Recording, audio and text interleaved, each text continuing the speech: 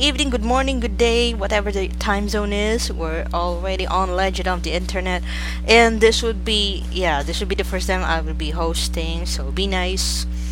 Although you're free to comment whatever on the chat about feedback here on this episode, because this would be the episode where we will be featuring the game theorist. Yeah, it's mostly about MatPat. Just a heads up on there. We have some notes. I sent some notes over as well to the others, and then this, and we would be talking about some of the games that he reviewed and some of the issues that he'd gotten into. Because, so where would you like? So yeah, say hello and hi, Sammy and Solo. Hey, Hey, I'm hey. back, everyone. Hello, hello. Yeah, we got some familiar faces in this new host episode. I think a good place to start is just where we each come into the story of game theory. I don't know about you guys. I went back through his channel. I actually have the channel page open right now. I was scrolling back through to see when I would have started watching. I was pretty early. Like, I remember some of these thumbnails still to this day. But I remember back when I was in middle school through about, I think, halfway through high school, I used to watch Game Theory pretty much every time they made an upload. I think I must have dropped off at about, I want to say about like 2 years ago. I dropped off. It was right around the time that YouTube Premium show came around that he made. He made a YouTube Premium show? Yeah, Game Lab. Yes, he has. I keep forgetting everyone did that at one point. Yeah, YouTube gave a bunch of creators some money back when YouTube Red first launched and back when it was called YouTube Red. And so, like, MatPat got a show called Game Lab. PewDiePie got a show. PewDiePie's show was so successful it got a second season before it got canceled. Even though it is completely finished, by the way. That entire second season of Scare PewDiePie does exist. They just won't release it. Yeah, it's like on a hard drive. It's like what happened to all the Machinima videos. Yeah, we would be mentioning later on Machinima, since MatPat discussed about getting into a multi-channel network in the past. And since you're familiar with the video he made about they stole $1.7 million, right? Yeah, he's in the middle of that right now. We'll probably get to that as we go chronologically through the events, but he is one of the groups of people being affected by Defy Media just suddenly folding out of nowhere and kind of taking all of their creators' money and running, even causing a financial detriment to the bank that they had all of that money tied up in, which is really, really dumb. Scummy companies do this a lot, and it really hurts when it's, especially in this case, when it's people's livelihoods. Like, a majority of the channels that are being affected by this, I'm not a fan of, like MatPat and like Smosh and other channels that were like this. But for real, this is people's livelihoods, and you are really scummy for doing something like this. Like, I forget what Anthony Padilla, who used to be a part of Smosh, said when it all happened. He's like, I'm no longer with Smosh, so I can't talk about this. My only question is, I was working at Smosh as they were a part of Defy. Now all I have to think is, where did all of that money go? Because there's no way that it's just gone. Yeah, we will go into that. So let's start with the notes that we have here, since some of the notes that I've made, I would be commenting on them based on what I understand. For example, there's this video that he made entitled Game Theory: Why Mario is Mental. There were two parts of that video. Yeah, he split them into two parts because he understood the power of cliffhanger. Yeah, he used a lot of tactics in his time on YouTube. He still does this to an extent. Say what you want about MatPat and like the quality of his videos or how you see him as a person, but I think it's actually insanely interesting how well he knows the algorithm and how he's been able to not fall in the shuffle whenever the algorithm makes a tiny little change.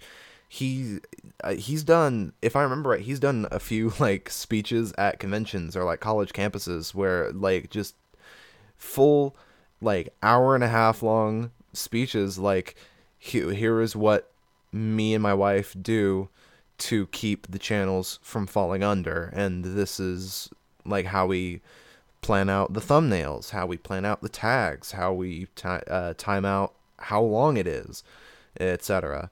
Well, he admitted being deliberate on the thumbnail so that he would immediately get the attention first on the thumbnail and second on the title, wherein the title alone, Why Mario is Mental, a lot of players would react to that, but he's referring first to how he noted, or he mentioned how it's more of an allegation that Mario is being abusive to animals simply because of the Donkey Kong connection.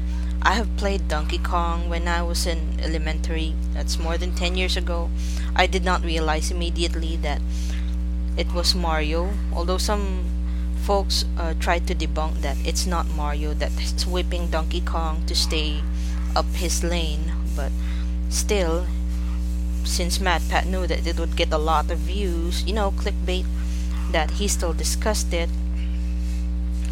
And it's purely more on the observation that he has than actual verifications on whether Mario is indeed the villain on Donkey Kong, and why Mario is mental on the part 2. On the part 1, he focused on how Mario might be abusive to animals, and then on part 2, he mentioned how Princess Peach might not be the only woman in Mario's life, that he had this other woman here, the dark-haired guest or friend. Whenever MatPat specifically mentioned how Mario was at this event, and then the special guest to cut the ribbon is not Princess Peach, but that woman whose name still skips on my memory, but she's on Pauline.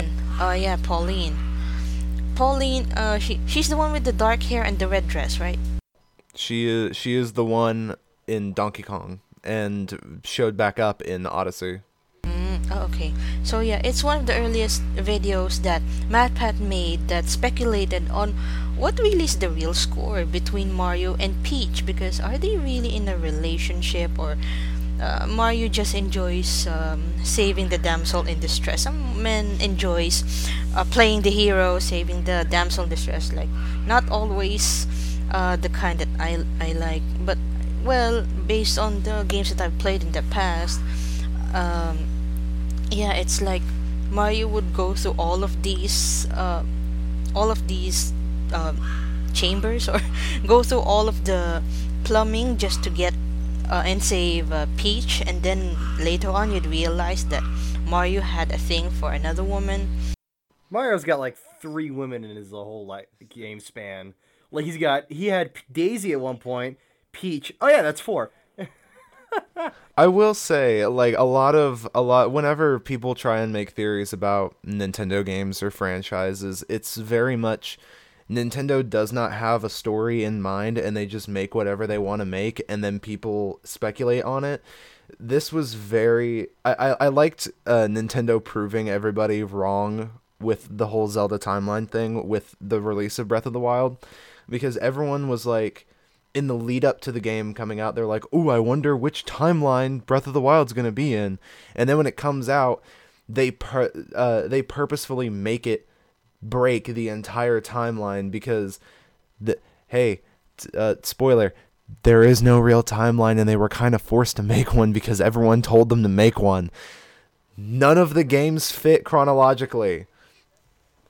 Which is why, like, nothing matters. Largely dependent on the gamer. Just, like, stop trying to draw lines where there are none. It's just video games. Have some fun. Kill some monsters. It's fun.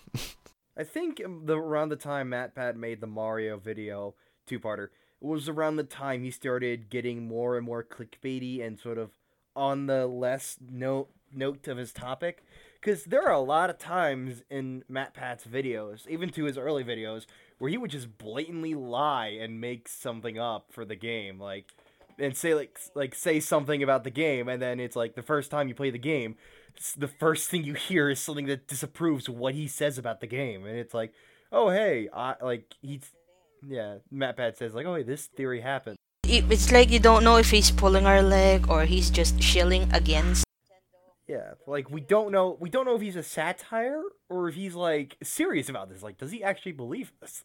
He's like shilling for Deltarune or Friday Nights at Freddy's and then shilling against Mario or some of these Nintendo games. There was a bit of a shift. Like, if you go back through his earlier videos, you'll see, like, how much would, like, a full suit of armor made out of diamonds, like, from Minecraft, like, cost in real money. And, like, that is a video that you can kind of put a scientific number on. Like, okay, he's trying to present himself as a scientifically gifted or scientifically knowledgeable person, when in fact the moment you start, there's like an error with the video though. It's like there are hundreds of different kinds of diamonds. Like, you can't just say, oh, regular price of diamond is, unless you round out each price of every individual diamond.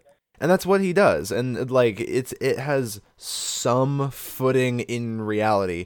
And then you, like, skip forward a few years, and you go from something that's at least kind of grounded, like that, or like how fast would a bullet bill actually go, or like whatever, to like that whole, like, thing where he keeps talking about the running joke about Wario's size by counting pixels. That's a funny joke, and I appreciate that. But then you get into, like, the moment you ask him for his references, he does not provide any. That's the biggest thing. It's like, what, do you pull this out of your ass? Yeah, MatPat does not like to credit things during his live streams too, especially during the time he got outed on Twitter. In real time, I saw that MatPat was trending on Twitter, and I was like, what happened? Usually people only trend on Twitter if they died, so is he dead? And I looked through it, and I found Toby's tweet, and I was like, oh my god, this man who purposefully avoids social media because he knows how, like, cancerous and awful it is, we took the time to call this man out publicly on Twitter. Yeah, and for those who don't know what happened, MatPat did a live stream about a fan game, like an indie game, and basically in order to get views in the game, because he decided to, I'll just reference Undertale since it looks Undertale, and he called it Undertale, he tagged it Undertale, and it spread around, and then eventually people realized this isn't Undertale, and it caused, like, the game's creator to basically call out MatPat on Twitter. And that sort of went with the following. Yeah, he insists that there's a connection between Undertale and Deltarune. Like, does it matter if they have a connection or not? It's a game that people enjoy. Toby has said that the games have nothing to do with each other than the fact they share characters. I don't blame MatPat for doing this, because man's gotta eat, but, like I will say, The Game Theorist is very much Baby's first critical analysis channel. It is perfectly I think the problem that most people have is that they grow out of his content and they don't learn how to ignore him. They think that it's, like, now their duty to, like, call him out. No, he just makes bad content, and, like, it takes a lot of effort time, and I'm assuming he pays his people well, or else they wouldn't still be working for him. And so, like, he's running a business. Just when you grow out of his content, learn to grow out of his content and stop like making these massive call out posts like you're this white knight on Twitter is like, MatPat's a fraud, he doesn't cite his sources, he's a disgrace on the entire platform. He doesn't cite his sources, and that is a legitimate problem, but it's become overplayed at this point to be like, oh, this guy is fucking like, yeah, everyone knows he makes bad content. You don't have to keep saying it. Like, so what if he's made? Let me actually check the playlist. Let me actually check the playlist right now. Let me see. Yeah, because I included there Rosalina Unmasked, since I think that's the best sign that MatPat realized that his audience is growing. They have outgrown the Mario and Peach's storyline, that they have now moved forward to Rosalina, and then even if there's no storyline or continuity with it, people would still be interested. Who is Rosalina? What does she have to do with the story? And what if the broken storyline suddenly made it look like Rosalina was the child of Mario and Peach, and he explained that in detail, only to backtrack on part 2 of the same video, Rosalina Unmasked, wherein the main reason, or the main evidence, quote unquote, that he used to push out the narrative that Rosalina might be the daughter of Peach is that Rosalina and Peach had similar earlobes. Like, the earlobes are not round, they have like the dangling earlobes. It's like, okay, so does this mean that every person with a dangling earlobe starts checking out his mother's earlobe or his father's earlobe to see if they're compatible? And then the main thing that made him flip the script, I can sense that this is deliberate on MatPat's end to flip the script, since he just checked out Luigi, and then Rosalina had similar earlobes to that of Peach and Luigi instead of Mario. So he then started providing this theory that, yeah, maybe the timeline really is broken. There might be that time that Peach had this brief affair behind Mario's back. Well, he already accused Mario having an affair behind Peach's back. So yeah, to make it fair, he then speculated that Peach might be having an affair of her own, that with Luigi, and that affair bore fruit, and that is Rosalina.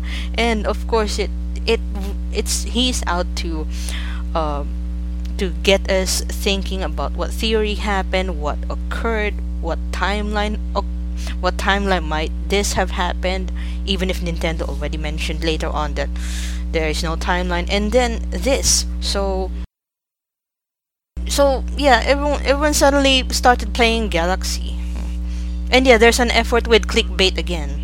Yeah, if you need further evidence that MatPat gets kind of reachy with some of his content, especially recently, his first Five Nights at Freddy's video was made in the year that the first game came out, 2014.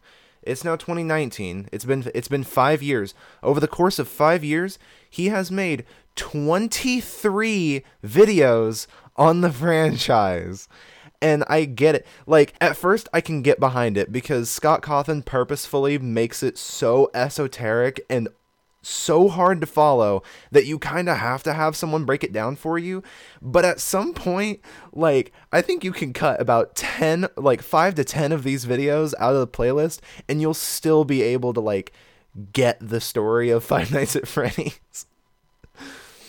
Yes, well, Friday Nights at Freddy's, I just watched some playthroughs, and it's like they're just shifting cameras. Like, a game as simple as that, he would make theories about. Yeah, like the main draw to FNAF is that it's the story, and it's just after, like, oh, you got a beginning, middle, end in like FNAF 1, 2, 3. Then he starts making FNAF 4, and it's like, oh, but it's all a dream. Oh, but there's more. Now there's like 3 books and a movie that's still in hell. Like, yeah, it's gonna. You know what's gonna happen with the movie? It's gonna be like the Slender Man movie and come out extremely late when this franchise is. Dude, I can't wait. I will be in the theater day 1 opening night. I want to be there. I will be there, and I'll be like that kid. I don't want to say fat kid. I like this guy. He was doing himself. I love this kid. I want to figure out who he is, or they are, because they are in a like brown onesie with like a bear mask and like two tissue boxes taped to their face to like make the mouth, and they're walking around a mall like, "Hi, do you serve bears here? Do you guys serve pizza?" Like, Why does that sound like something Chris Chan related? it's so funny. You can't help but reference Christian, don't you? We've met our Legends quota. We have to mention Chris Chan at least once per episode, or else we do not get ad revenue. We have to mention Chris Chan at least once. We can put it in the tags. It gives us a reason to put Chris Chan in the tags.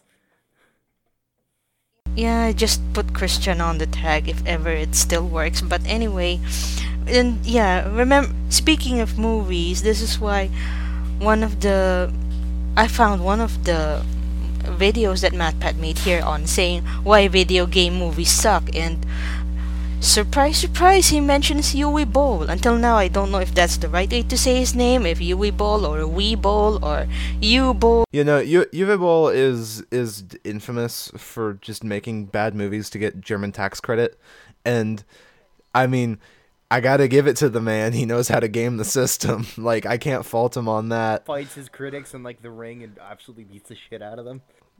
I can't. I love it. I love that his ego is so big that he will actually fucking box people. Like, oh, you thought my movie was bad, huh? I'll put my fist in your mouth. Yeah, there really are people who have a problem handling criticism. Maybe not as bad as Amy's Baking Company we would be featuring later on in the season. And you will challenging people to a fist fight simply because he can't handle criticism. I still consider that as the saner alternative to suing people like Digital Homicide did. Like, just accept that this movie is bad and you're just after the tax credit because based on what I've learned on taxation in law school, yeah, some people, the government will forgive you if your first year on business you generated losses. It's like, yeah, losses are part of businesses, but if you do it and then in the second year you generated loss, and then the moment you still generated losses on the third year, that's when the government starts asking you, why are you still in business if you keep generating losses? You're already running on negative on a negative cash flow at this point. So that's the first thing that came to mind the moment that MatPat said. At least this time he referenced some articles and putting them on a screenshot that mid 2000s the government of Germany suddenly realized, hey, you're enjoying too much credit from us. If you're going to make movies, you should at least make the people care about these movies. But by the time it happened, other production companies have already realized that, yeah, generating profit out of losses is still possible. Generating profits out of losses, or generating a positive outcome out of a negative output, is still possible. And then he even used the producers as an example. You know the film that starred Matthew Broderick, The Producers, wherein they planned on having losses on a musical and then it made money and then the scam was unfolded. Yeah, that was the same concept that Yui Bowl did, which is why he made movies like Tomb Raider, the one with Angelina Jolie, In the Name of the King. It was also based on the game, which is why a lot of these games they get away with sucking simply because there are tax credits for losses here. And then he also mentioned the Super Mario movie where Bowser looked like a human looks like a blonde biker with corns instead of a crocodile with a turtle shell with spikes, and then Toad looks like a biker with black short mohawk and black eyeliner, and then yeah, they were just big men with little tiny heads.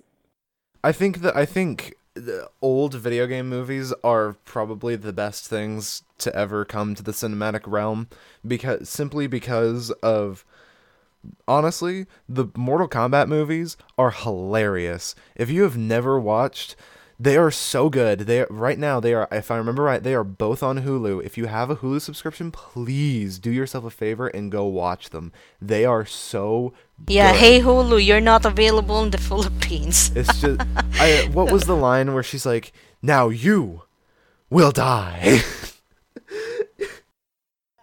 This is one of the reasons why I'm so excited for the Sonic movie.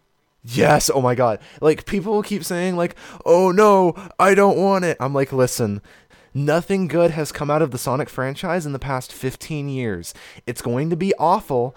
I know it's going to be awful, and I cannot wait to see it because it's going to be amazing. I'm hoping it's gonna be the new Super Mario Bros. Movie, and I'm like hoping it's gonna be that infamous. But I will say a little bit of my soul is hoping that it's good because I really want it to be good just to prove all these people wrong.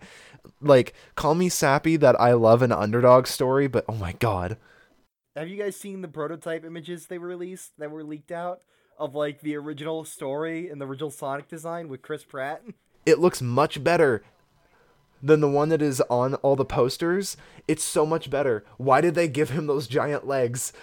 Why did they give him the skinny legs and no socks? He better not have human hands. He better not have freakishly human hands. Hopefully, yeah.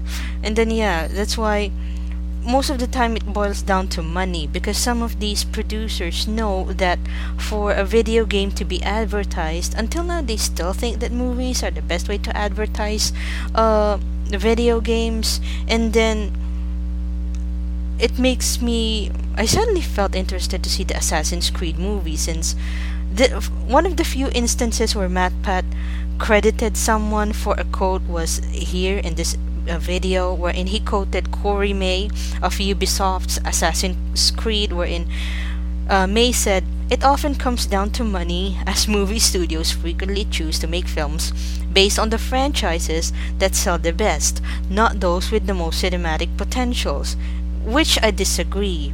End of quote. End of quote on the potentials, because Assassin's Creed obviously had cinematic potential. Add the sex, add the violence, and then at least make something out of the story. Because sex and violence makes money. To hell with the film's quality. And I checked Rotten Tomatoes, and as expected, it did not go well with the critics, because when MatPat mentioned the video game movie with the highest rating on Rotten Tomatoes is Final Fantasy The Spirits Within, sitting in at 44%, which by Rotten Tomato standards is still rotten. You still see that green bursted tomato. Yeah, it's like Assassin's Creed is bad. Like, really? I will say, that is very much the landscape of big budget blockbuster movies now, especially now that China is allowing more American-made films to be shown in China. Like the only reason that Michael Bay Transformers movies are still being made now is because they make a butt ton of money in the Chinese market. That's why in the most recent two, they'll have product placement specifically for Chinese products, because they know that the majority of their audience lives in China. No one cares about the artistic quality of that franchise, but I will say companies like Disney, who have learned to not only capitalize on franchise potential but also make good films out of it, is incredible to see. Like, people love to crap on the Marvel Cinematic Universe because they're like, I have superhero fatigue, I don't want to see like another Iron Man movie. I get it, me too, but you can't deny that Infinity War was a really good movie, and it was like the 18th movie in this series, and like you had to watch almost all of those movies up to that point to get to it. It's kind of ingenious if you're able to pull it off and still make good movies. Like, it actually has me excited for Endgame. I didn't think I was gonna be like still into Marvel movies in the year 2019, but here I am, and I'm fully ready for it. I admit that I would be skipping Captain Marvel because the agenda is so up your nose that, come on, I just want to watch a movie for the entertainment. Don't preach me. Don't preach to me. I'm not the choir. Like that's what's happening with Marvel sometimes. But anyway, if they would be showing the Marvel movie or the Captain Marvel movie, I'm not interested to watch that. And anyway, and then yeah, back to MatPat. He mentioned about obviously the biggest thing why most people, even the video game players, hate these video game movies is it's still different because you, for example, he admitted playing Resident Evil at night alone in his room to get scared. And you get scared because everything that goes wrong might be your fault, or sometimes you just haven't played Resident Evil long enough to know how to overpower the zombies. And then the moment you see the Resident Evil movies, like you're not scared. In fact, you're irritated. Like, is this? It became more about Alice instead of Jill and Kennedy. They're like I love that that's just a problem with the franchise overall. The movies were never meant to be like accurate to at least to the early games, and I think it's very telling that the games followed suit of the movies, where like the first two, they're very horror oriented. And then you get to like 4 where it's still kind of scary, but now we're a little bit more actiony. Then it's 5 where it's just pure action, and then there's 6 where it's just like a really bad like drive-in movie, and it's amazing for it. And then they put the franchise on ice for a minute, and then they bring back 7, which is more like Silent Hill than anything. Yeah, and they gave people what they wanted. They gave them a good story, which is great. I feel like people who complain about Resident Evil 5 and 6 want a horror game, and it's just not what they're asking for. 5 and 6 are perfectly decent games. They're just not horror games. They're action games. And like if you go into like a romantic comedy expecting to see a horror movie, you will be upset. You're like, this wasn't what I wanted to watch. Well, duh, dummy. It's the wrong genre. Yeah. So, yeah, he had to admit that. And it's one, I might be agreeing with that because it's still different when you're the one doing the shooting, and it's different when it's Alice doing the shooting. You never played Alice in the games, right? Nobody does. It's always an issue with adaptations of any medium. Like if you're adapting a book to a movie, you're always going to have to balance between keeping the book fans happy and then like having the movie make sense, because a lot of elements that are in both books and video games, whenever they're trying to be adapted to like a TV series or a movie, you're gonna have to cut things because it just does not work in a new medium. Because like no matter what it is, if you're going across mediums, you're gonna have to make some cuts. That's just the nature of it, because it's not a book and it's not a video game. Okay, so yeah, so moving on.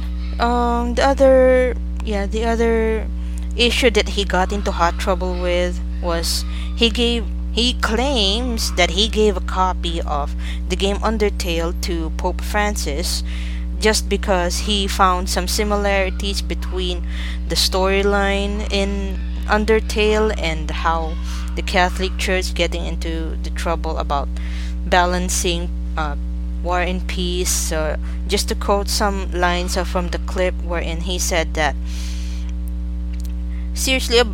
to quote, but seriously, about a month ago from upload of the video, MatPat, he said, I was fortunate enough to have the opportunity to represent YouTube in the good old US of A and an interview with Pope Francis.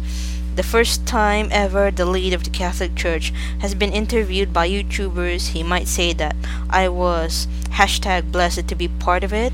So, in other words, the Pope has to meet with YouTubers from around the world, not to talk about being Catholic or anything religious, but to talk about how the internet can bring people together, not the Tinder style, bring people together just that they were different from walks of life but were all humans at heart, kind of bringing people together. And in the process, I was brought together with George Clooney, the George Clooney. See, this is me talking, and that is George Clooney. Some same row in seat as mine, only mirrored across the vertical axis. There is listening intently to everything I'm saying, enraptured by every word coming out of my mouth. I mean, he just looked like a blurry speck in this picture. End of quote. You see how he's really. It's like he's blowing his own horn just to be wholesome about it. It's like He's playing it up for a bit. He like knowing him, he doesn't actually feel this way. Like, I am a god and George Clooney is listening to me. He's like, no, it's a bit. I'm here. I'm just some nerd from YouTube, and like everyone dunks on him for like the title Why I Gave the Pope Undertale, and like I get it, it's a dumb title, but it'll get clicks, and I can kind of see where he's coming from. Undertale at its core is a game about like togetherness, and that's what the Pope was meeting people for. as the representative of YouTubers. I remember when I first heard about him giving Undertale to the Pope, and I remember the first thing I said, God, he is such a fucking idiot. Because Undertale is a weird... Because Undertale, when he when the Pope got Undertale, it was at the time when the Undertale fandom was cancerous and Yeah, horrible. that was like peak Undertale fandom. Like people were getting sick of it because as someone who kind of jumped on the Undertale wagon a little bit after, like as it was getting popular, but then quickly realized how toxic that fandom was and jumped that ship real quick. Just to continue with the things that he said, because his ego is starting to come out here. So to quote, well, I would have loved to have presented the Pope with an oversized hamburger, a cowboy hat, and a bald eagle carrying a gun. Let's be honest, the guy knows about the United States when I showed up waving the old stars and stripes. It's not like the people would have suddenly fallen out of his chair. All what is this country I've never heard of. To me, I was going to be a representative of any culture is going to be this culture, the internet culture, and more specifically of gamers, because our voice has so rarely gotten represented offline. And when we are discussed, it's always in the negative. Gamers, killers, gamers attacking women, gamers putting up with Jimmy Kimmel, and that's why my gift to the Pope, why I gave him a copy of Undertale, because regardless of how you feel about this game, Undertale represents an evolution for gamers and what they expect from the games that they play, making it the single best representative of where we are as a community today. End quote. Like, so much ego in one paragraph. I mean, I get it. Like it makes sense. He's like it's like I said, Undertale at its core is a game about looking past differences and loving everybody, which is something that I feel is a message that we're hearing more and more of now, and I'm very happy that it is a thing that we're getting more and more now, because it needs to be heard.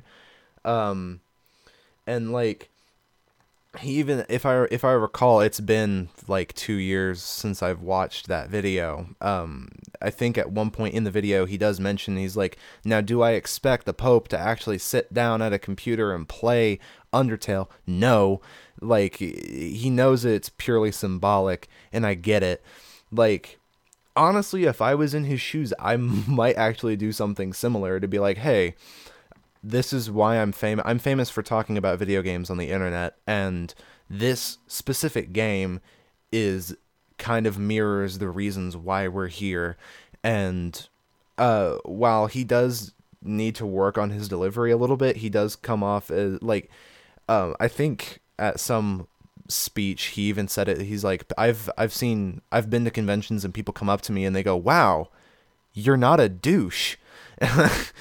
And I'm like, and he says like, yeah, it's kind of a character I put on for the videos. And I think that's why people get mad at him so often, like beyond the playing up his personality for the bit and not citing his sources. Like people have a problem with his like the persona that he puts on, and I get it. Yeah, it's annoying. That's why I don't watch his videos anymore. If you learn to walk away from the if you learn to walk away from the channel and stop watching his videos, you don't have to sit through that anymore. Yeah, thankfully. It's like old YouTubers. You know, like the Minecraft YouTubers, Sky Does Minecraft, Chimney Swift 11 when they were popular. It's like every fan base has become toxic. Mm-hmm. And then, yeah, that's why he also mentioned the same video, to quote, Toby Fox specifically stated that he wanted each enemy to have its own personality. They go from being grunts, underlings, and bosses to Timmy sends metadata, and then Frog and the Goat Mom, individuals with names, hopes, fears, insecurities existing beyond just a simple label of a monster. In fact, that's one of the most subtle and ingenious decisions that Toby Fox included in the game. Even though a group of characters is classified as monsters in this game, there's only one true monster by the end of the game. You, at the end of a genocide, rotten, someone who didn't take the time to understand, listen to interact, and show mercy to a group of individuals. End quote. So, that's obviously addressing the toxic part of the Undertale fan community. It makes sense. Like, I think that's to kind of pat Toby Fox on the back a little bit. I do like that is a thing that, like, the theoretical intended way to play, since there is no intended way to play, and I hate it when people try to, like, there's a few people who were kind of out of the loop whenever they started playing Undertale. Their entire audience was like, no, don't do that, you have to play it this way, and like it gets really annoying really quick. Toby's intended way, his theoretical way of thinking about it was, like, you go through and you kill Toriel, and you're like, oh no, I'll reset my save, and then Flowey says, no, you can't do that, I saw that. And so, like, you go through the neutral run, and then you do the pacifist run, and then that demon in the back of your head says, but what if I kill everybody? And it makes it purposefully hard for you to get a genocide run, and that's the point, and I like it. It's a very good gameplay decision. Yeah, that's the thing, because when do you start taking games seriously so much that it affects your psyche? It's like, are you a few steps short of turning to an SJW? I mean, yeah, there's the anti-SJW, but the anti-SJW will not be this exaggerated. At some point, if there would be no SJWs that would be offended at practically anything and everything, that they wanted everything to be represented in the game, and they would like to present an agenda through a game without realizing that it's became more of the agenda and less about the game. That's a bit of a balance to walk, because I do lean more into that. A lot of people would call me an SJW because I enjoy experiences and media that is more inclusive, because I believe that everybody should feel welcome with other people and in public.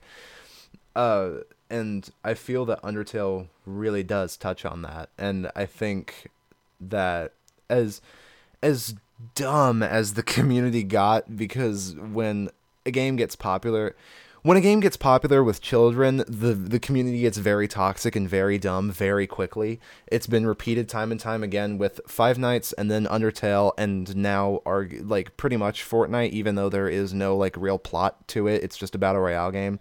But like, I can't even go down to my local Walmart without seeing like 5 kids in Fortnite shirts, and I love that. I have to resist myself to punt the kid's head like a football. No, don't. Why are you being so mean, dude? I hate Fortnite with a passion. Dude, it's just a game. I absolutely despise it, since it's the reason why we have so many goddamn battle royale games. it's just an industry trend. You don't have to be so mad about it. Yeah, and I'm excited that it's dying to Apex.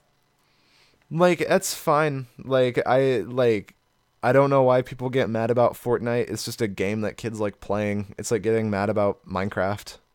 It's just a game.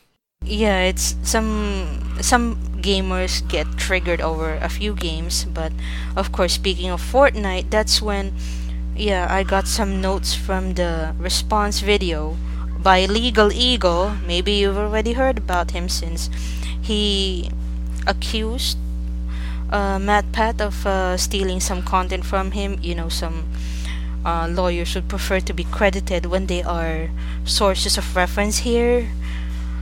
Although, yeah, I'm still learning about the American legal system here, since what much of what I know is based on here on the Philippine legal system. So, just to quote an excerpt from Legal Eagle's video, to quote, copyrighting an individual move like the moonwalk would be like the equivalent of granting ownership over an individual word or musical notes. All of these things are building blocks to a complete book or a full song or a fully choreographed dance.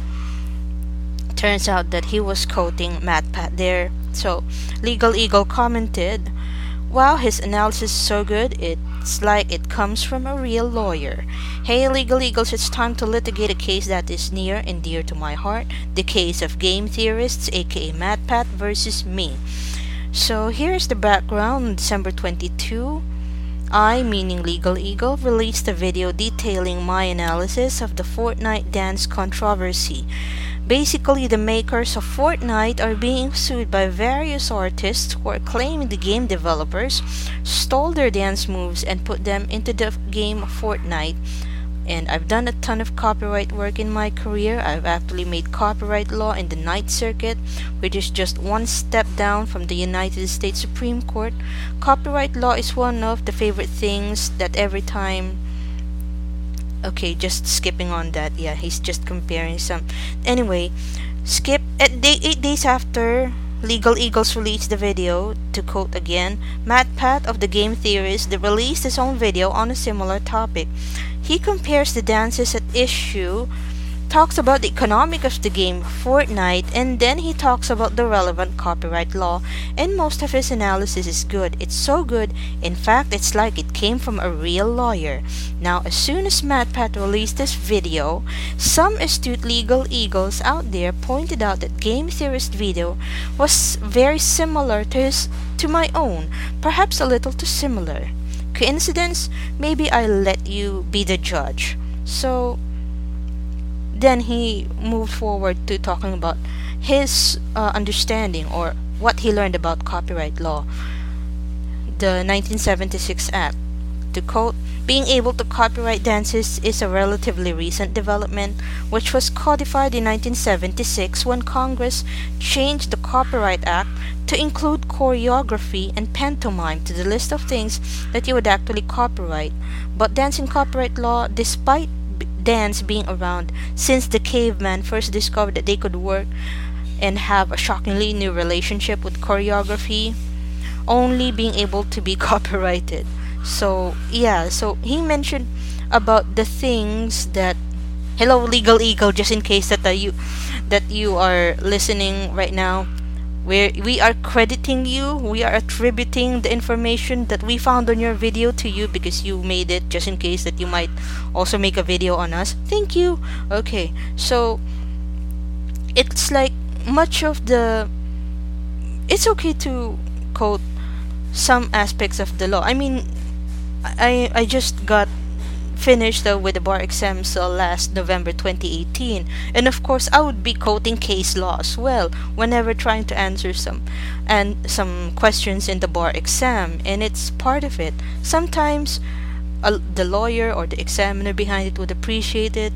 Sometimes you'd realize that I quoted him verbatim on my own answer on the notes because, hey, you can take this answer against me if I am quoting you. So I think the main problem that came up here with Legal Eagle is that his video got quoted word by word and then not credit him, because there were some people who watched MatPat's video and realized that I think he just read the script that Legal Eagle made without crediting it to Legal Eagle himself. So, yeah.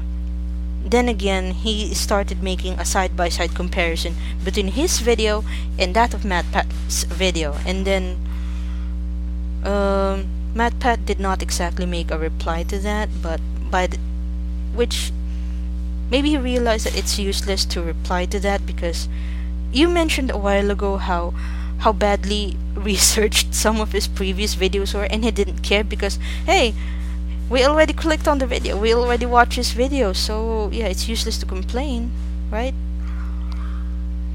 Like, who cares?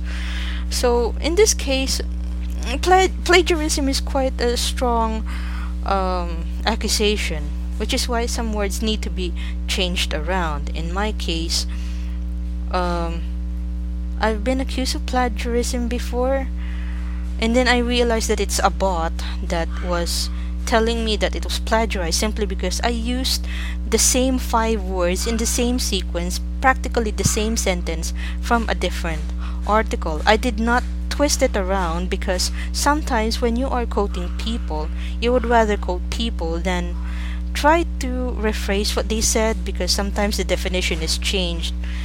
And I understand that might be the purpose that MatPat did here, wherein instead of trying to interpret the law in his understanding, he just quoted Legal Eagle. He just forgot to quote him, of course. So yeah, again, that problem of not referencing, or at least mentioning his references or crediting people who deserve to be credited, that's the main problem that occurred there. And then I think MatPat just let the issue die. Some people would still mention it, because you know how messed up the copyright system on YouTube. So it's like, yeah, it's, come on, man. And like, so here is trying to mention that he just explained this Fortnite controversy, and then it became a reference to a lot of people. Not everyone credited Legal Eagle, and one of those folks that did not credit him was that of, well, MatPat. So how do you understand this case then, if you have heard this issue?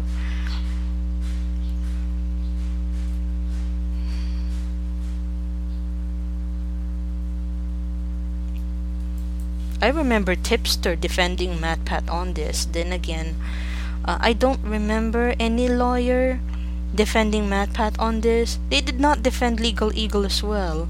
And the only other YouTube channels with lawyers as hosts were Leonard French. Legal Eagle mentioned that, since he said that he dies a little inside every time Leonard French would say he is YouTube's favorite copyright lawyer. And then we have another lawyer, Rikita Law. I credited him on the Encyclopedia Dramatica episode on the notes. And then the other lawyer that I know of that eventually became an activist almost was Leor Lesser. So none of the lawyers that I know of so far, based on my research, have defended either MatPat or Legal Eagle. So yeah, it makes you think that maybe it's just an issue of crediting, since I noticed on YouTube that they took crediting a little too seriously, to the point that you would like to be credited because you wanted a person's audience to go back to your video and verify what was just said, because that's how research works. You have a theory, and then you conduct a research, and then you admit to yourself whether your theory was wrong or it was right. It's also one thing that MatPat does not do in his videos. I don't remember him ever apologizing at all. So okay, so yeah. So instead of apologizing, he created the video and uploaded the video. They stole $1.7 million, where this is the part where he really mentioned a lot about his life and how even his previous employment opportunities, because you noticed how he's very aware of the YouTube algorithm, how to turn it to his favor, how to make sure that his channel will not run out of subscribers, he will not get buried on the algorithm, as they say. Yeah, I like this part. I all of this like not crediting plagiarism stuff. Like when it comes down to it, yeah, it's kind of legally sticky. Just make sure to credit your sources, and that is an issue that he has since gone on to say that they are going to try and fix in the future, which I applaud him on that. This is completely separate, and this is absolutely awful. Like, no matter who it is, like, you don't do this to people. Like, if the long and short of it was, I guess his channel got caught up in the whole Defy Media going bankrupt business, where now all of the assets, namely the $1.7 million that he mentions in this video, is tied up in a bank that the way that they're going to disperse it or dispense of the money is to just make a list of all the people that Defy owed this money to, and then give it to them just willy-nilly without seeing how much goes to each person, which is a really bad thing, and people want their money that they are owed. And I see that just yesterday he has uploaded an update video on this topic. I have not watched it yet. I have watched it. It's basically just a reaction to Ally Bank's choice not to release the funds, because at this point he's aware, MatPat is obviously aware that whenever a company goes bankrupt, the first thing that would needed to be paid would be the creditors. Okay, so if you have more than one creditor and then you go bankrupt, how does the hierarchy go? It turns out that Ally Bank was priority on the list of creditors to be paid, so it's not clear if there's any left on the part of Defy Media. So people like MatPat end up chasing on the bank, like, hey, they credited from us too, because Ally Bank, according to MatPat on the video he uploaded last night, that Ally Bank was claiming to be a victim of Defy Media too, claiming that Defy Media borrowed money from them, did not pay them, and then just declared bankruptcy, and whatever perhaps is under collateral with Ally Bank, that's the only thing that they could get. And then MatPat and the others were claiming that it's their money too. So it's not sure if the courts have intervened over this. Any of them can petition or file a petition for the court to intervene. Please decide on this, because we can't identify which creditors needed to be paid first, because there's this $1.7 million hanging above allegedly under the custody of Ally Bank, and then these more than 50 creators are claiming to be paid. So to mention some excerpts from the video that he made, well, the first one, because first he started off with the sob story, and then he went forward with how he got into MatPat, or he got into Defy Media then, since he really gave a good background how he ended up with Defy Media, plus an explanation of the multi-channel networks that have been going on here at YouTube, wherein he said since this is the ultimate low point, he finally talked about how Defy Media, stole $1.7 million from an estimated number of 50 YouTube content creators. So this is Defy Media, a multi-channel network against whom several content creators have spoken against after they were not paid. The amount that MatPat mentioned was an estimated unpaid amount across stakeholders who have yet to receive their due. So to quote, "I'm telling the story of Defy Media. Now some of you may have heard a little bit of this. Some of you, This might be completely new, so to make sure that we're all on the same page, let me rewind a bit to media, what was known as MCN or multi-channel network. And if you watch a decent amount of YouTube, you might have heard that phrase tossed around a little bit, multi-channel network or MCNs, to name some media, Maker Media, Machinima, Rebel Media was one back when was a thing. And basically these are all businesses that were built with the intention of helping YouTubers back in the olden days of YouTube. You actually had to join an MCN in order to get your videos monetized and use things like custom thumbnails. Nowadays, it's changed a lot where copyright protection is the primary goal of MCNs, as well as getting you better brand deals or things like if you're a big creator, like a TV deal, potentially. Funny enough, my first ever job was actually working at an MCN back when game theory was just this cool talking point on my resume. I actually worked at a small MCN called Big Frame. We worked out of one room in central Los Angeles, and there weren't enough desks for me, so I sat on the floor and worked on my laptop. My personal laptop, not like a company-owned laptop. Yes, that's what MatPat said. And then to continue, as the person who understood numbers but also understood what it meant to be a creator, I became the optimization guy. Basically, it was my job to consult the YouTube channels in the network on what their channel health was and what they could be doing better. So here we have MatPat with a solid 30,000 subscribers to his name, but pretty good understanding of YouTube, having to consult channels with over 1 million subscribers on what they're doing wrong. And mind you, 1 million subscribers back then was a huge deal. Like it's a big deal now, but it was a huge deal back then. These are some of the top channels on the platform that you still probably know today: Daily Storm, Mystery Guitar Man, Quarter Digital, and Miranda Sings. In fact, I designed one of the channel's banners from Random Things. I think I can probably pull it up here if I can find it through the Wayback Machine.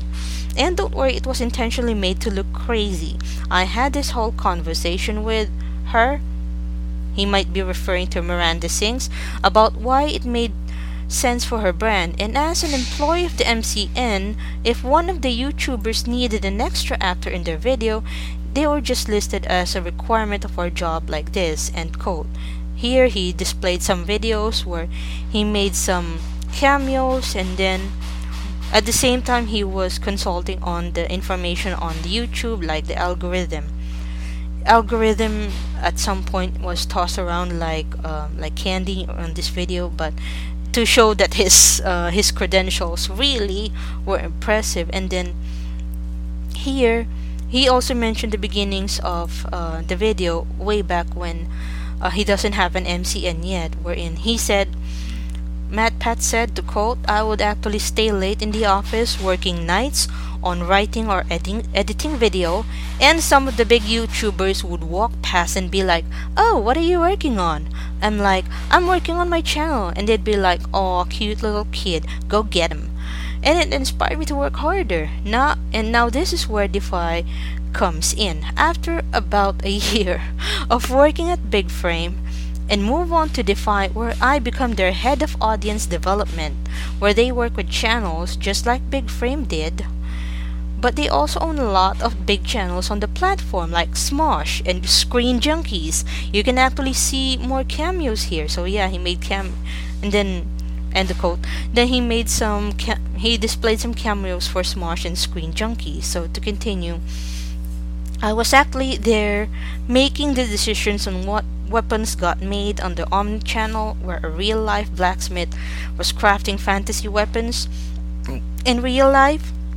Not gonna lie, it was awesome, but my proudest moment was probably my team and getting Morgan Freeman to read the lyrics to "What Does the Fox Say" back when that song was relevant. So yeah, he then displayed, end quote, he then displayed Morgan Freeman's expression. So yeah, so skipping back to the part of the MCN, MatPat continued, Now, when you're signed to an MCN, YouTube sends your ad revenue check to the MCN, who then takes their cut as payment of whatever services they render to you, and then repackages that check and sends whatever's remaining over to you. Now, that doesn't seem like it should be that big of a deal, right? But if you stop and think about it, there's actually two problems with that.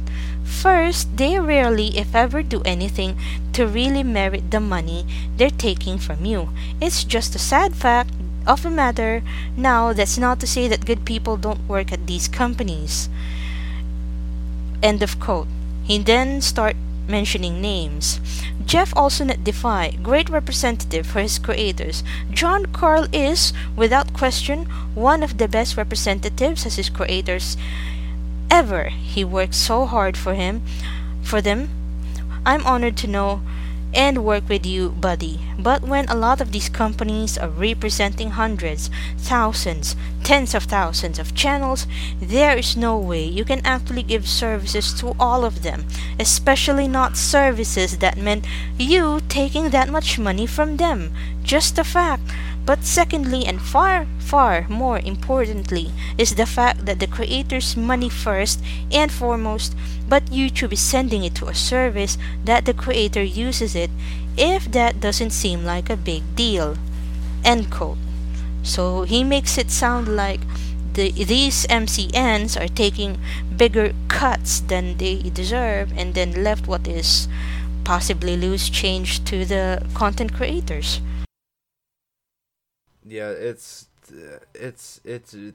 really is kind of the wild west of the internet, and now that YouTube is really picking up and they're trying to compete with like the Netflixes and the Hulus and the actual TV business, they're really trying to clean up the community, because like when you have these scummy companies like this taking food out of their creators' mouths and not really following through on their end of the deal, it makes the entire platform look bad, and all of a sudden all of your investor money is gone, all of your advertisers are gone, and then all the money shrinks up, and then now look who's out of a job. It's a really big issue that YouTube is trying to crack down on now, and unfortunately, these are some of the very costly growing pains that come with it, and I hate that it's like this, but it does. Like, people's livelihoods are on the line just because the industry is so new and nobody knows exactly the right moves to make without, like, costing people hundreds, if not thousands of dollars. That's why he mentioned as well, also in the video, that he did not mince words in calling them a Ponzi scheme, since he described the multi-channel networks in a way that that implying that the income paid to old members of the MCN come from the income earned from the new batch of MCN members. So in other words, Defy Media was paying some of the income to old members like MatPat and Smosh from income generated from the new batch of MCN members. And some of the new MCN members have made videos sharing their part after they've finally been allowed to talk about it. Wherein, and then MatPat reiterated this in saying that MCNs are businesses that were founded with good intent but ultimately built on nothing, because when you have a business, whether it was started with good intentions or not, that is built on nothing, that you can't figure out a way to get profit out of, then you gotta sell it to someone who doesn't know any better of a big frame, and then sold to another MCN. End of quote. This practice is similar to what Ryan Holiday said in his book, Don't Trust Me, I'm Lying, wherein some websites are created solely for finding a buyer later on, selling that website, and then creating another one to sell. But in this case, this is YouTube. They create their own content, monetize on it, and keep the profits to themselves, hopefully without having to depend on an MCN. Because every time I just discovered recently from a video by Repzilla that every time a new YouTube content creator is starting to gain traction on YouTube, the MCN would suddenly come up and say, "Hey, we're interested in having you. Would you like to join our network?" And Repzilla said that he's not interested after verifying some of the things that he knew from MatPat's video, wherein then MatPat revealed that a few examples of big companies that include some YouTube content creators into their own multi-channel networks, like Steven Spielberg's DreamWorks and that mega corporation called Disney. Yeah, because that mega corporation bought Maker Studios for an estimated amount of $675 million. That's a big whopping money even for a freelance writer like me. Like me. Then he shared what he knew about the deal with Maker Studios and Disney. To quote, "They open it up, see what's inside, all this money, all these views, and they find that there's nothing, that all of that passes through on to the creators, and they're left holding the bag. They have to dismantle it. They have bought a business built on nothing." End of quote. Yeah, this whole situation is a mess, and I hope it gets resolved with most everyone coming out intact, because nobody deserves to go through this. Agreed. Yes. Since what happened here is the what MatPat is not saying here. I'm sorry for the dogs in the background. Anyway, back to what I was saying. MatPat was doing all of these videos that looked rushed at first glance, and then he would be getting this backlash from creators that were saying that you don't put your references in, you don't credit the people who made the research, and then it's like he's making it look like he's suffering from attacks on all fronts. And then of course the most painful of the attacks is the attack on his wallet, since I've been trying to make income on YouTube and I still end up having criticism thrown my way, and you don't know what's happening on the in the background. Like he practically shared everything that happened from his time when he got into Defy Media. There's still this money he's not getting, and it's not even clear if his income on YouTube dwindled, since you don't go to Social Blade to check if the income has dipped. You only go there mostly to check if you are bleeding subscribers. So yeah, you were saying. I see where he's coming from, where, like, he has a wife and a child now. Like, yeah, the money's kind of important. I would kind of be up in arms about it too if this had happened to me. Like, God forbid, like, you base your entire career on this platform, and you are making enough to not only quit your day job and do this full time, but you're able to hire people, and you're able to, like, confidently get married and have a child, and, like, be at least somewhat confident in the future that you're going to be able to do this, and if this ship sinks, you're able to go on to bigger and better things. But then something like this happens to you, where this company says it's going to do X, Y, and Z, completely folds on you, and then vanishes so that you might be out X amount of money. Sure, AdSense still makes some money, but now in the age of YouTube, where every other video you post might be demonetized or copy claimed by some mega corporation with zero repercussions for what they're doing, you could be out like a 2-week pay period paycheck in terms of like a normal, like, 9 to 5 desk job.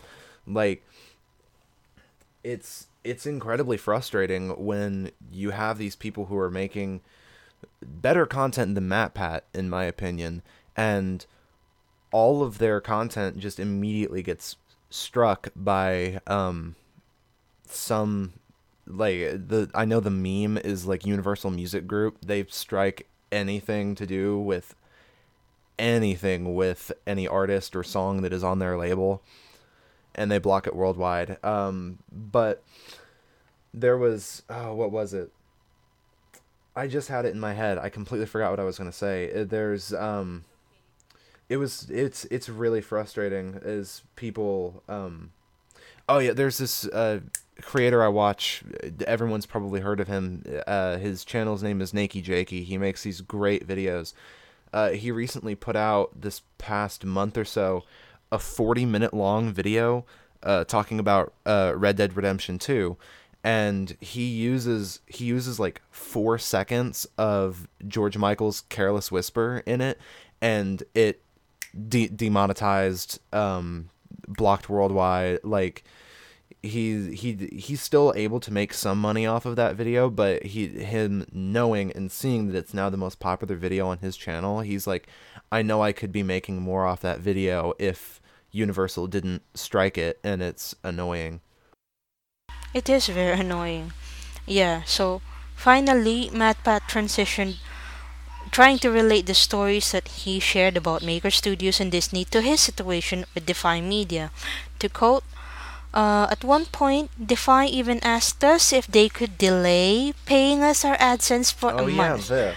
I remember Yeah, this. we didn't know why they asked, but we wanted to be a good partner, so we said sure. We found out later, and by later, I mean recently, that they kept the money to make their books look better for the investors, shady friends, and of They were course, cooking the books. yes, they were cooking the books. Yeah, it's like suddenly everyone who's getting these investors, I don't want to say it's from Silicon Valley, because Silicon Valley does not have a monopoly of the venture capitalist here. It's like there are venture capitalists who are willing to pour money into you, but they'd also like to make sure that they would get it back. So there, um, it's not clear though if they're getting investments. Well, by the way, they mentioned that they're getting investments, and MatPat shared that as well in his video, since he said that Defy Media presented themselves as financially stable, since he, according to MatPat, to quote, he references that $70 million of investment money that they had, end of quote. So, to mention that one, uh, MatPat said, here we are, Steph and I, two new parents and deliriously tired, looking for a new network to join like we do every single year. We hop on the phone with the head of Defy. So he did not mention who exactly was it. And then one of the two guys at the company, and someone who I've known since my time working there, who I've had somewhat regular conversation with every year at events like VidCon. We asked the usual slate of questions. What are you guys doing? What projects are you working on? Where are you headed in the next couple years? And he says they're greater, better than ever. Then he mentioned, end of quote. Then he mentioned the $70 million. Then to continue, MatPat said, and then we talked about kids. He asked all about her. And we asked about his kids. It's a real nice conversation with someone, the professional mentor of sorts, for the better part of 6 years. A few weeks later, his company collapses. Employees are let go, and not just let go. Let go with no notice, no email, no nothing about what's going on. Small in other channels uh, small and other channels that belong to Defy are left homeless. Smash is homeless. So yeah, to end of quote. So going back to, yeah, because Defy Media was the proverbial thief in the night, took away your money and never heard of again. So in this part, MatPat said, most creators don't know that any of this stuff is happening. I mean, I worked at different MCNs for the better part of 3 years, and I only just now I'm able to put all these pieces together. Most people, when they go into partnership with the company, they assume that the company is going to deliver on the promises that were made to them, or at the very worst, just not deliver on the promises made to them, but never outright steal from them. Because guess what? If they thought that money was going to be taken unfairly from them, they wouldn't be in business together in the first place. But even bigger issue here is that largely us creators don't have a choice. Like I said, back in the day, being part of an MCN was required for monetization and thumbnails. Nowadays, it's required for copyright protection. If creators want to have copyright protections for their videos to prevent wrongful re-upload or false claims from movie studios, music labels, what have you, then you have to be part of an MCN, because based on the system that YouTube has set up, those companies are the only ones with the tools that can offer those protections. And when you have channels that cover movies, TV, and video games, that sort of protection is important. End of quote. That's why at this point, if you're smart and you gain an audience, your videos will start getting hit as soon as you start getting views on them. Make a Patreon, link out to it. Like, do not join an MCN if you can help it. Like, at this point, excuse me, they're just money pits and a bunch of legal red tape that is just not worth the headache and potential financial loss.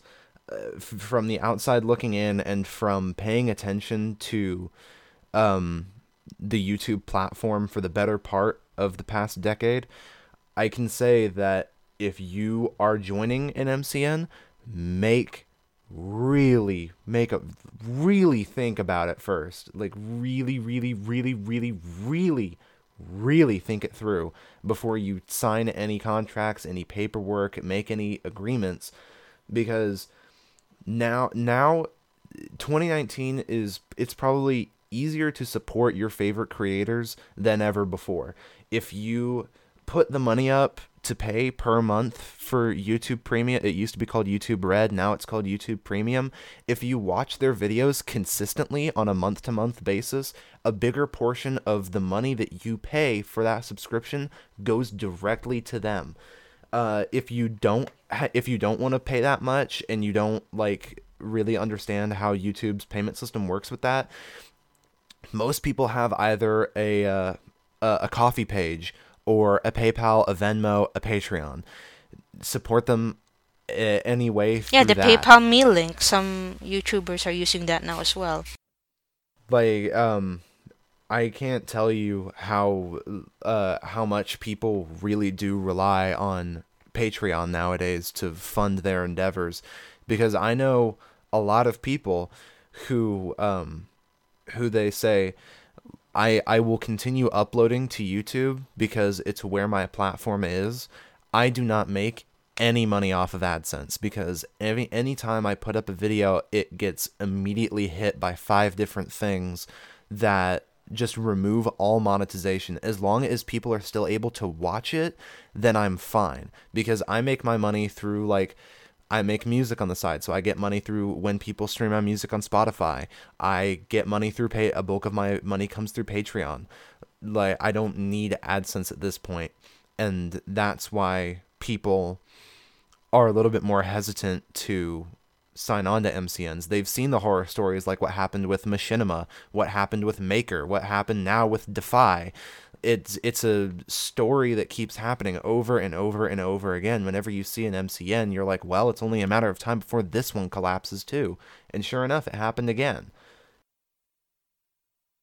Yeah, even some lawyers even spoke about it, since this is, it's, you have 50 creators. I'm not sure if that's enough to create a class suit or something, but as I've said a while ago, you have all of these creditors waiting for the money, and where does MatPat and the rest of the content creators are placed in the hierarchy? Like,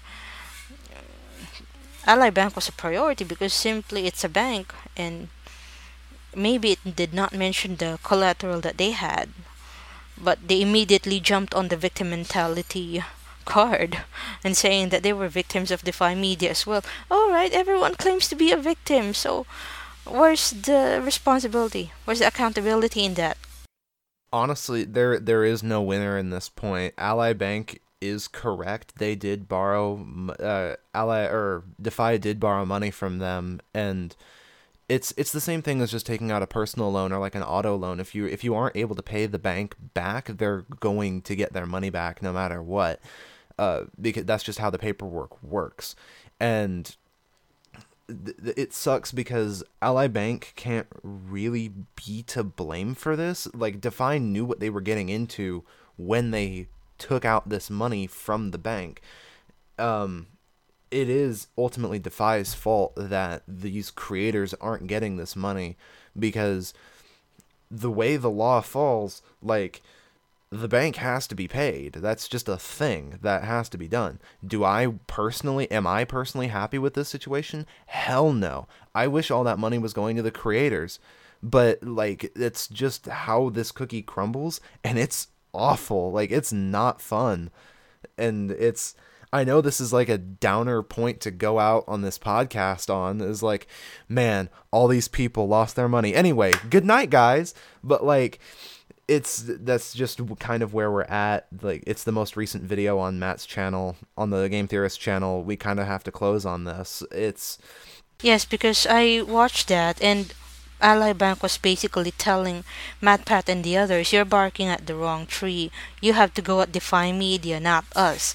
We already got our part of the money. Your money, you go with Defy Media. MatPat is... I I don't exactly agree with MatPat on this, because he had this speculation. Yeah, because I had this... Okay. And then he had this speculation that Ally Media had more money than they're supposed to get, and then the others should be on them. Then again, that's a speculation. That's the main reason why MatPat gets all this backlash for his videos, because most of the things that he passes off are theories, are actually just speculations, not theories. If you're familiar with the scientific method, it's like you have this idea, and then you have this hypothesis, which is a scientific guess, and then you go into experimentation mode. You have the control test and the experimental test, two batches. It's like A/B testing, two batches that you try to use to prove your point, and then if your point is proven, it becomes a theory. So yeah, that's why some personally on my end, I may not be a native English speaker, but I'm familiar with what the word theory means. So if MatPat would apply his usage of the word theory even on how Ally Bank handles the money, then yeah, they would rather go back to Defy Media and tell them, give us back our money. It was sad, but yeah, you have to consider that too. All in all, I think the message we can take away from this is MatPat he doesn't make the best content. Like, if you're a middle schooler who likes movies or video games, then it's a fine channel to watch. Go for your heart's content. Eventually, you will be like me, and you will grow out of it. You'll realize the flaws that he has in his videos, and you will eventually leave.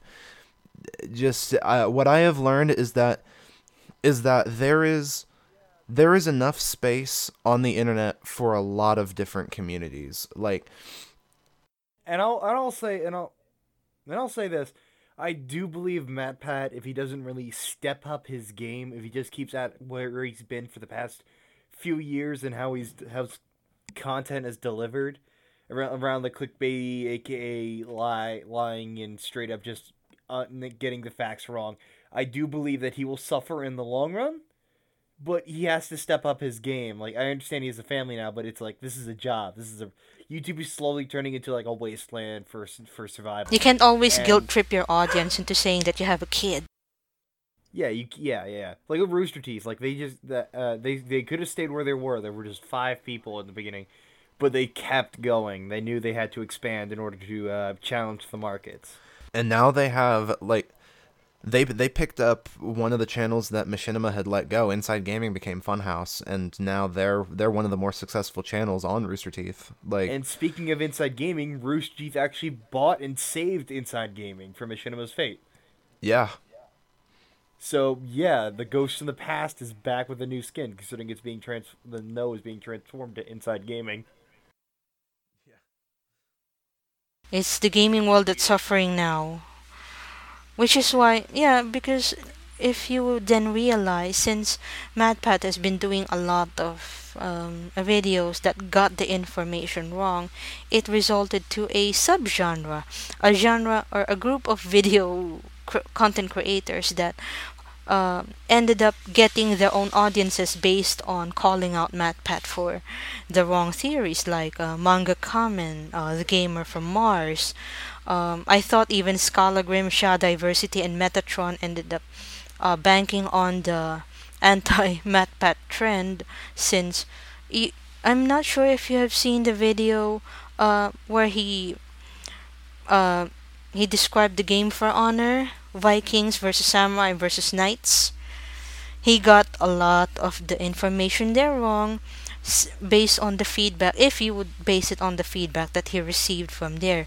But since he ended up doing a 3-in-1 video explaining why the Vikings would win, why the samurais would win, why the knights would win, three content creators, not exactly into gaming, but more on the history of the three kinds of warriors mentioned.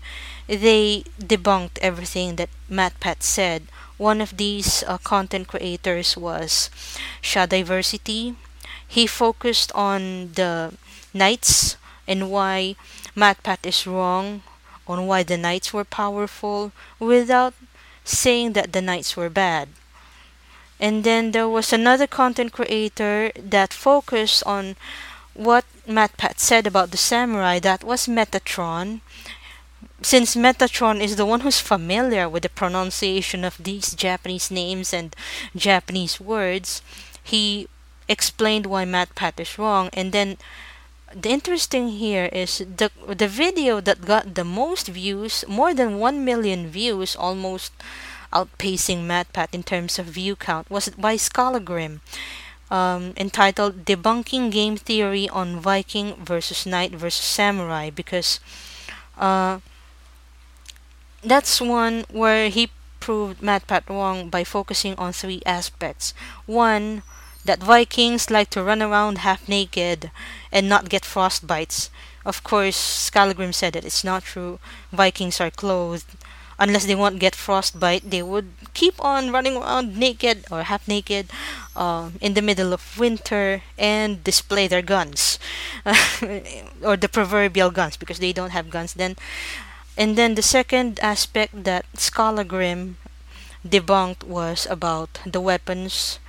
Um, he hated that MatPat described the weapons as rudimentary, because for Scalagrim there is nothing rudimentary about Viking weapons. And the most detailed way of debunking was explaining how the Viking shield works, because even with a shield alone, a Viking can win simply because he can gain power of it. For example, an opponent tries to strike a blow on the Viking, and the Viking would, of course, shield himself with the shield. The material made on the shield has some stuff that can make the sword stick on the shield, and if the sword is stuck on the shield, then the Viking gets the upper hand on the battle. So, watching those three videos made you realize that, yeah, there is a subgenre dedicated to debunking MatPat without going on a series of videos debunking MatPat. Sometimes one video is alone, and then they would go back to their old content. Sometimes they just get called out that there are some viewers, they know that MatPat is wrong, but they don't have enough references, or at least they're not exactly known for making this video, so they called out. It's like imploring three of the nerds, the top war nerds, history war nerds on YouTube to prove that MatPat is wrong. So that's where the weaknesses of MatPat comes in. And then there are content creators like Manga Kamen, who makes more than 5 videos debunking MatPat alone. Like, he's like one of those content creators that MatPat shaded in the past, because MatPat will not stop making those game theory videos. And of course, Manga Kamen, he would maybe he would stop a little, and then if MatPat says something inherently hilarious again, Manga Kamen would make some content. So him and Manga Kamen and Gamer from Mars, those are two of the quote unquote infamous content creators who ended up gaining more viewers simply because they catered to an audience that were disillusioned with MatPat. hmm So on my end, it's like, yeah, there's some games that don't get history right. Then you just leave them at that, and then you have people like MatPat fanning the flames by defending these games. So be it if it's not historically accurate. There's some gamers who are fine with some games not being historically accurate as long as it's playable, it has less glitches. But for some people to defend it the way MatPat does, yeah, it can be annoying after some point. Have you played For Honor? Yes, I have. I did not end up picking it up. It's a pretty fair game. I like it. It's definitely one of those games that, yeah, it's good, but it's not everyone's cup of tea. Like it takes some getting used to. Like the whole combat system in different classes.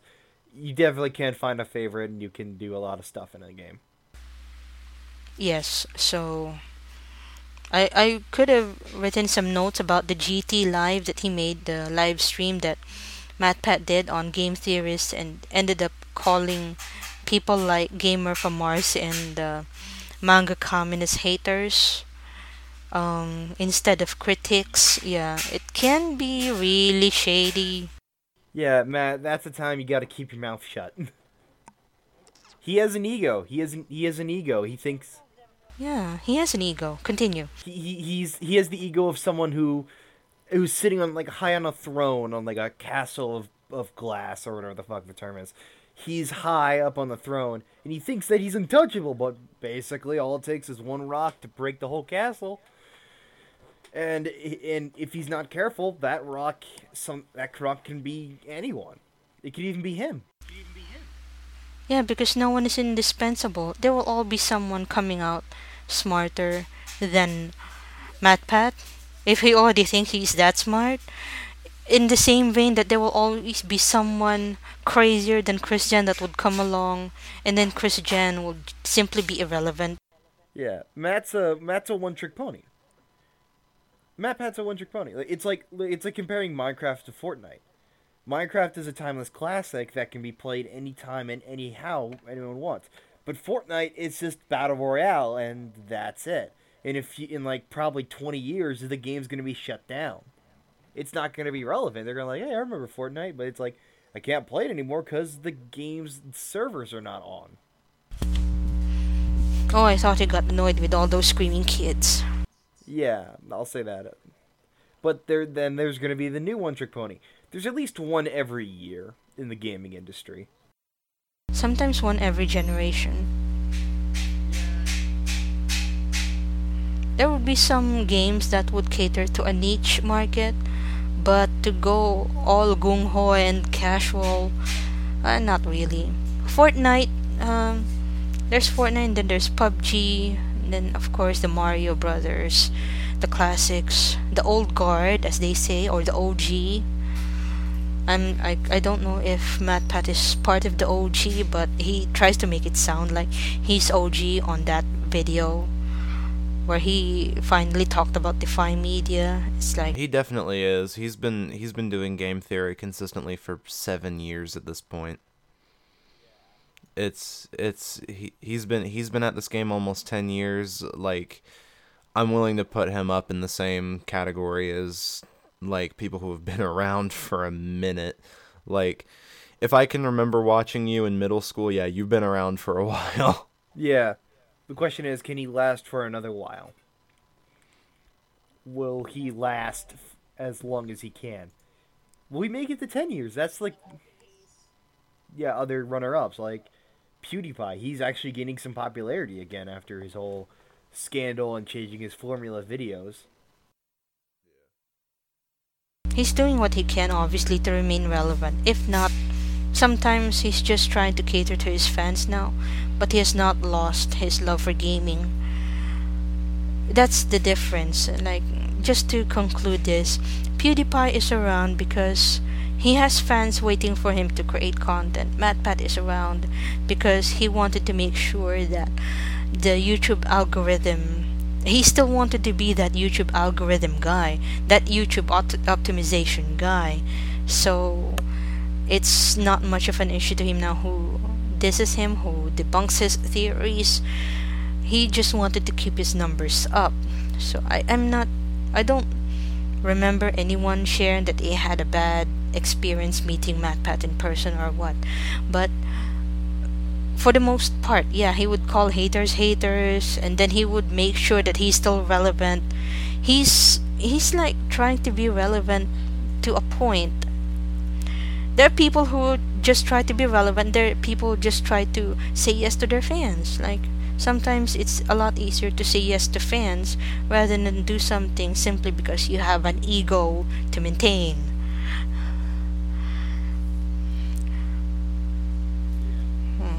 So, any conclusions? I mean, I've like I said, I've watched MatPat for a while, and even when I stopped watching his content regularly, he's still, just because of how big of a personality he is on the platform, I've been able to keep tabs on him whenever something important is happening. Like this whole Defy Media thing, this is the first time, like, we've, or at least any of the creators in my sphere of people that I watch regularly now have mentioned him again, because now he's getting caught up in this, and a lot of other people are. But I think my point still stands.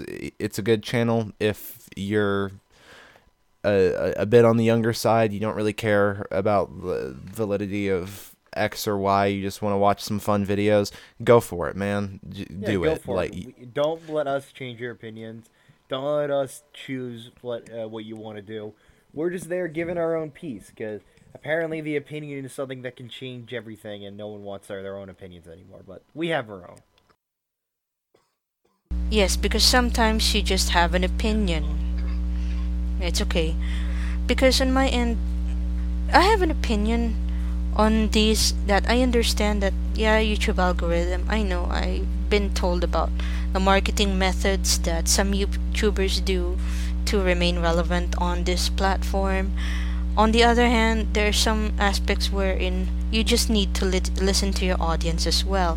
You just need to, if you want to come across as this theorist who based his theories on science and history and easily verifiable information, then you have to do your part on the research as well.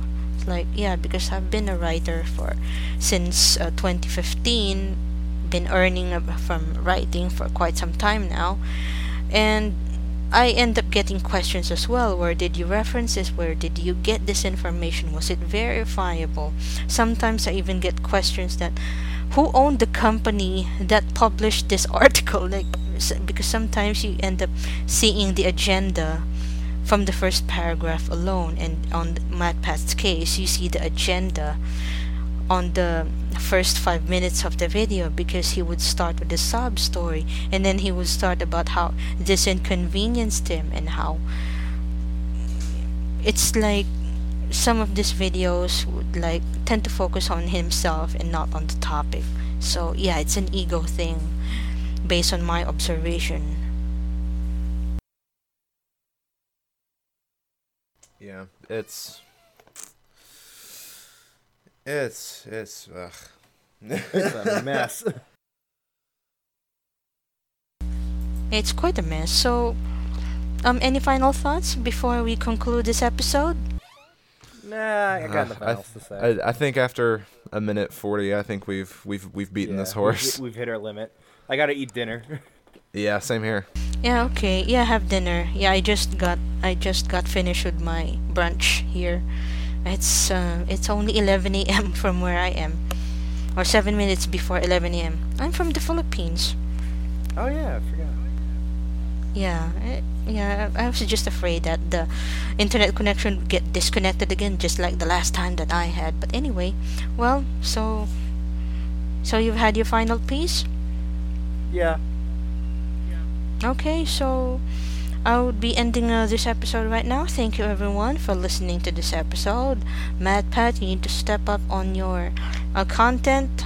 Make it less about your ego and more about your audience, hopefully. If you're shilling against Nintendo through Mario and shilling in favor of Deltarune and in favor of Friday Nights at Freddy's, just don't make it a little too obvious, because one way or another it will come out on the internet if you are earning income from them. And also, you don't need to use your Catholic background if you're Catholic, because remember, I'm Catholic too, but I try not to make it up your nose because I don't need to get it up your nose.